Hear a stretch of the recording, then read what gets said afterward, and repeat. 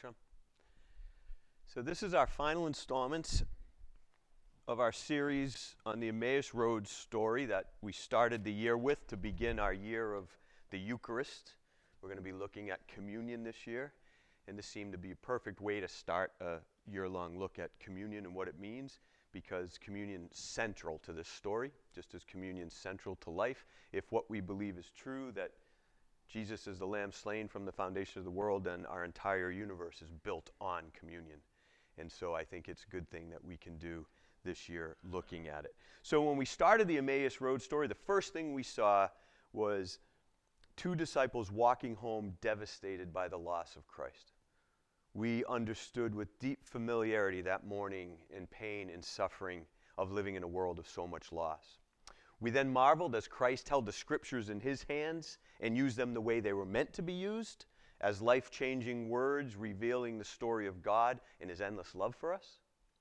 We were inspired as Jesus took their loss. He took their fear.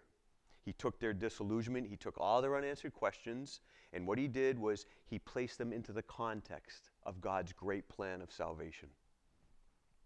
We were thankful to learn that we too have been invited to trust in a larger vision, to move beyond our own individual pains of our individual moments and see that even our deepest hurts are truly part of a much larger healing process that's going on around us, this redemption that God is constantly working. We were challenged to trust Christ the way the disciples trusted him, to invite him in. We're invited to take off our masks, let him love us just the way we are. And we were finally swept away with the knowledge that our deepest yearnings to love and be loved are God's deepest yearnings too.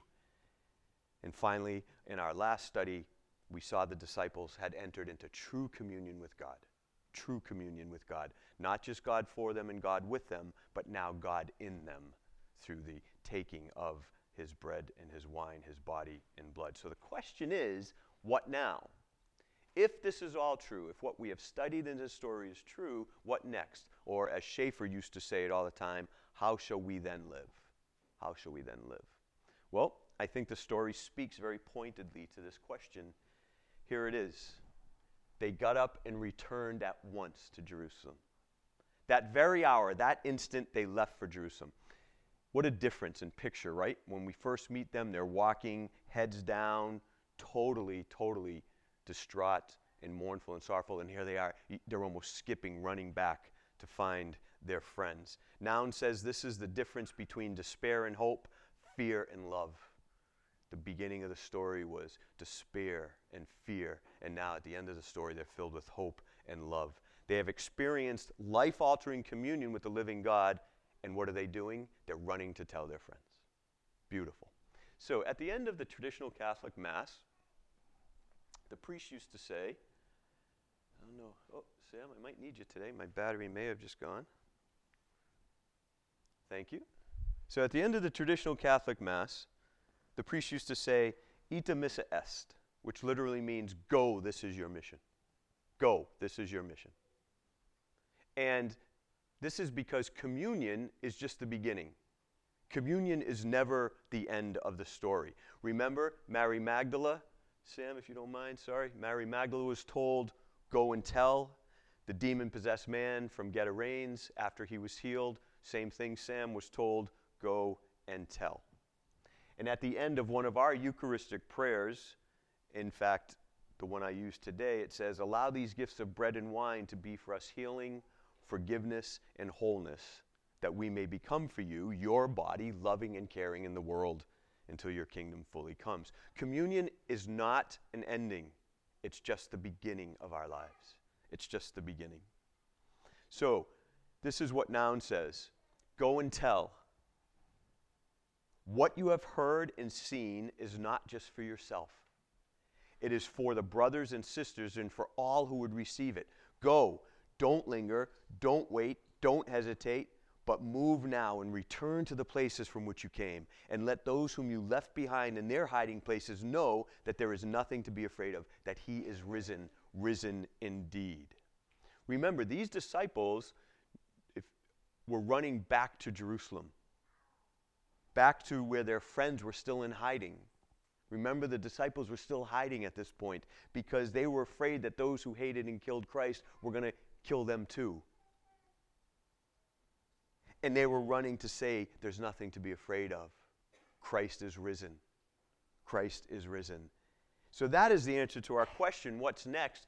Go and tell. Sam, if you could get me a couple slides up, that would be great. They got up and returned it once and one more. So there's the answer to our question, how should we then live, is to go and tell. But before we make decisions on what that might look like, because we all have loaded definitions of what mission is, right? Because we've all grown up in churches and we carry a lot of baggage with this. Let's examine this story in more detail.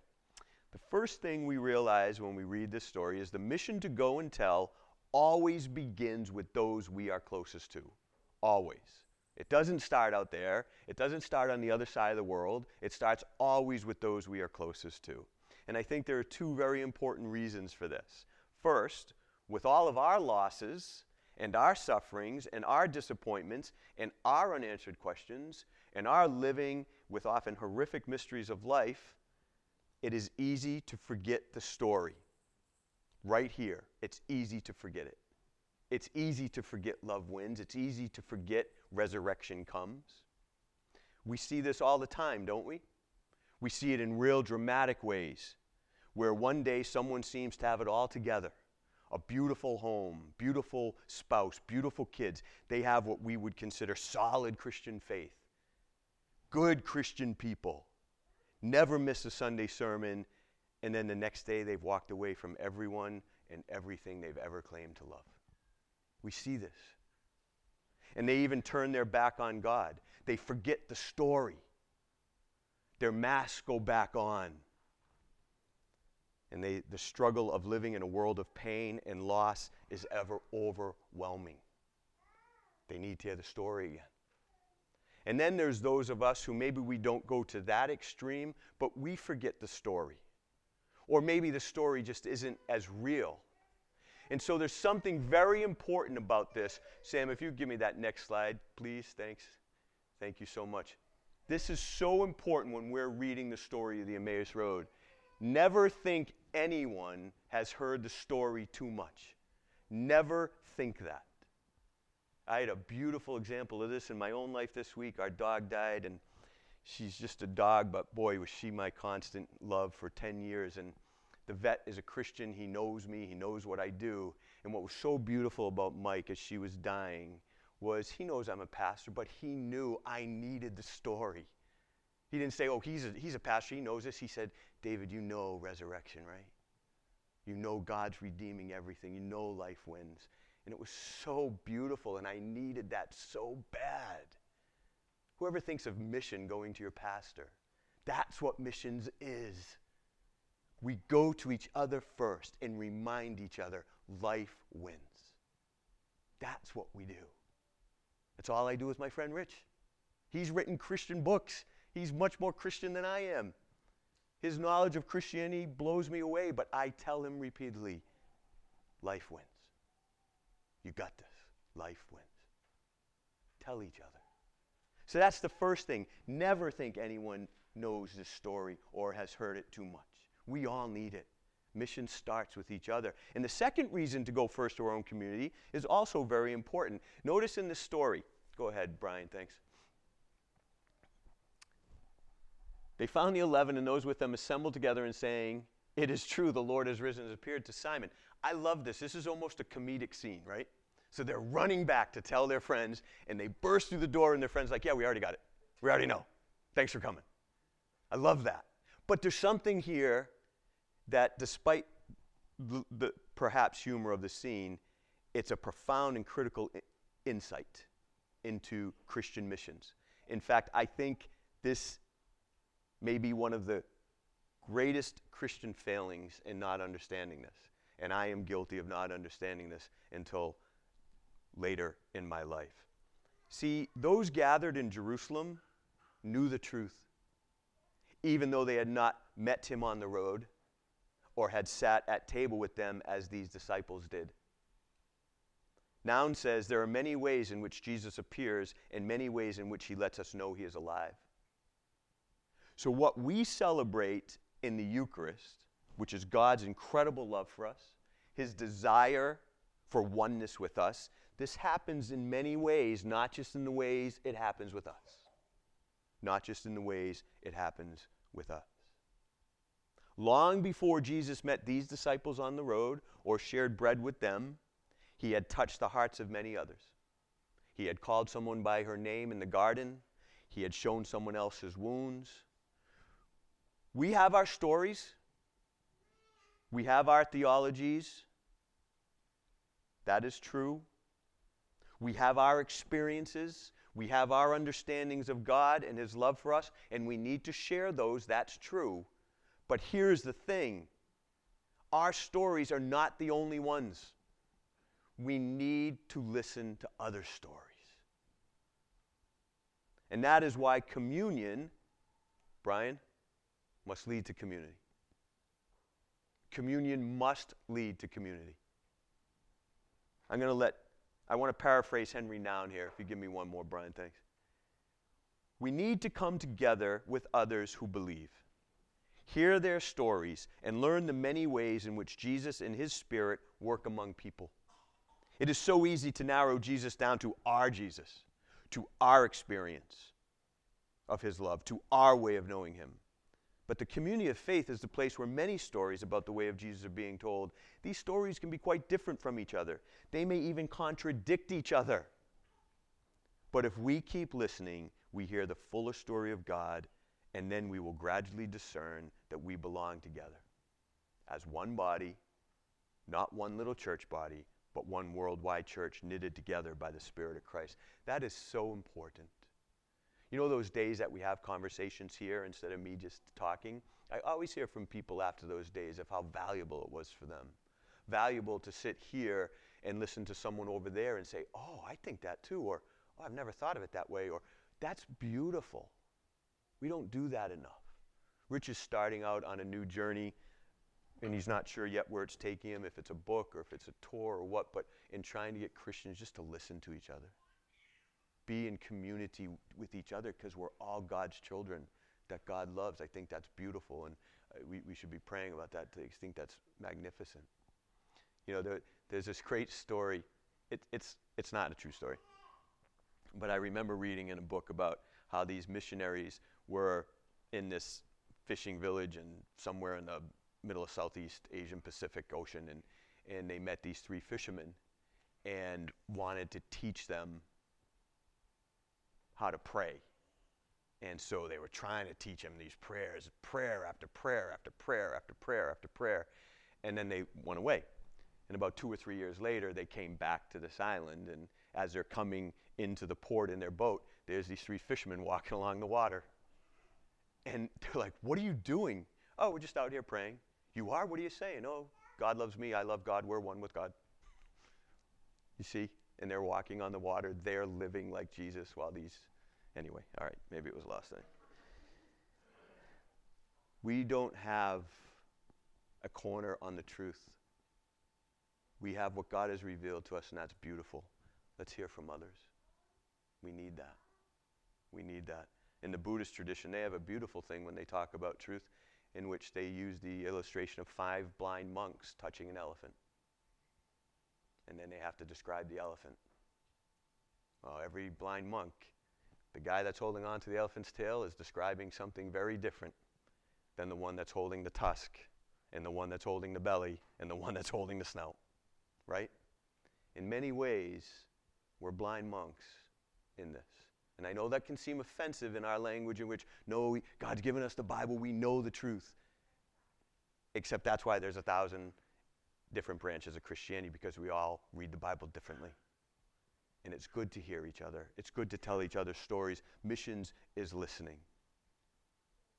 Missions is listening. So, go and tell Brian thanks. Begins with our going to our own, to remind each other a story and to learn more of the story. We learn more from each other. And then within that growing and authentic community, the go and tell looks beyond. For just as communion must lead to community, so community must lead to mission. Community must lead to mission.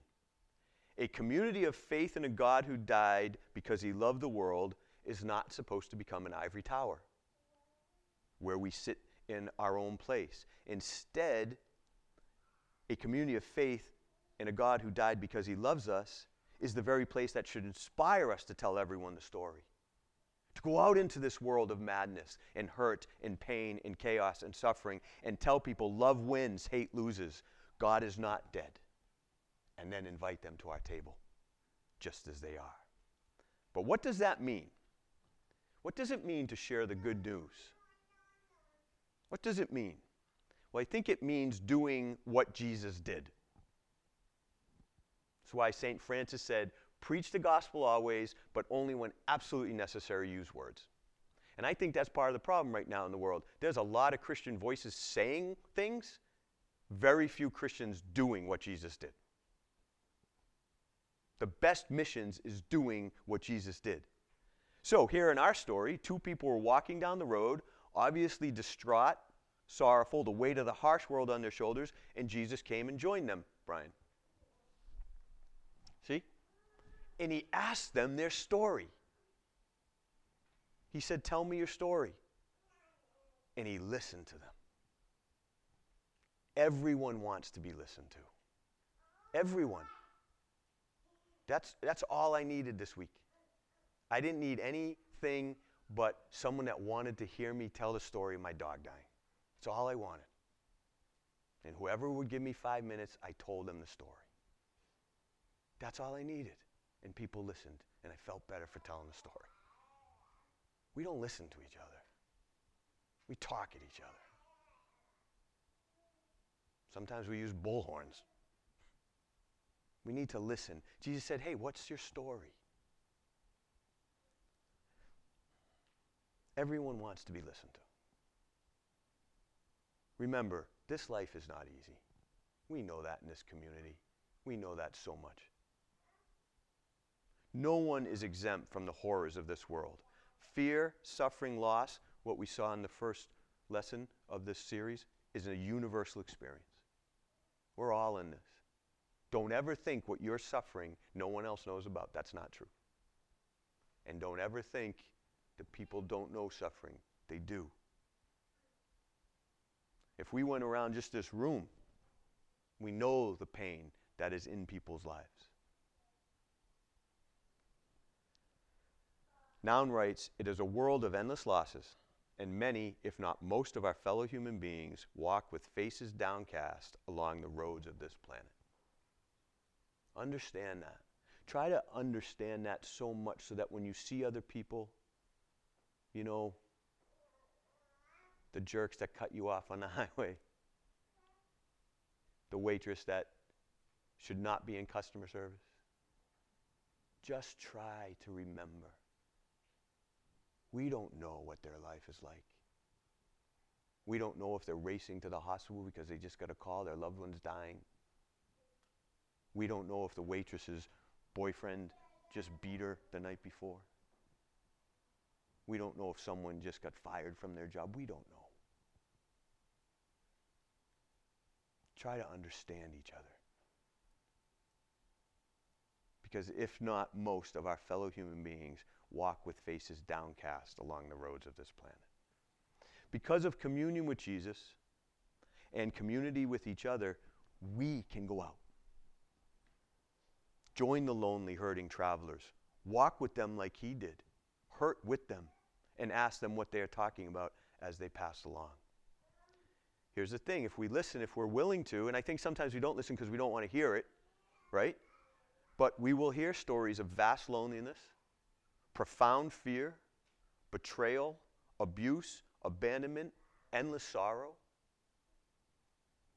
The few times I have the privilege of being with Rich on his treatment days, one of the things Kim and I always talk about is, look at all the people that come here alone, that take a train to get chemo, or what?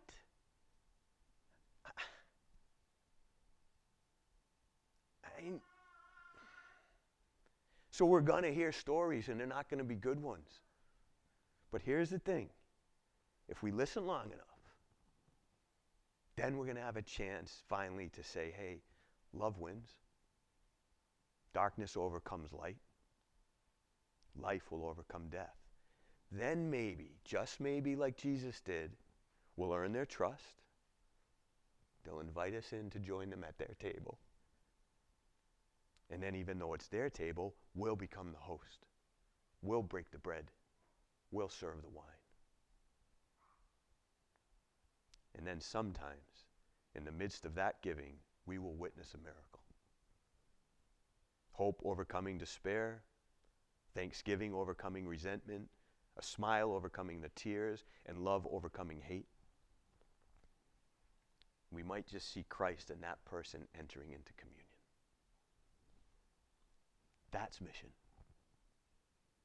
Mission is not a contest. You know, one time, I heard a preacher preach on missions. Top 10 reasons for evangelism, it was called. Not one of those reasons was love. Not one. He had the PowerPoint. That's not the Christianity I believe in. Missions is an invitation to live a life of love. That's what missions is. One of the reasons I'm always trying to redefine Christian words, if you read my post this week, I was trying to redefine Sabbath rest, reimagine it. But we talk about words here a lot and we try to reimagine them. Well, evangelism is one of them. For these words take on baggage. Imagine evangelism not being because of love. I can't, but I can because I was there. I was there 30 years ago in churches that just wanted to fill up seats and missions was about.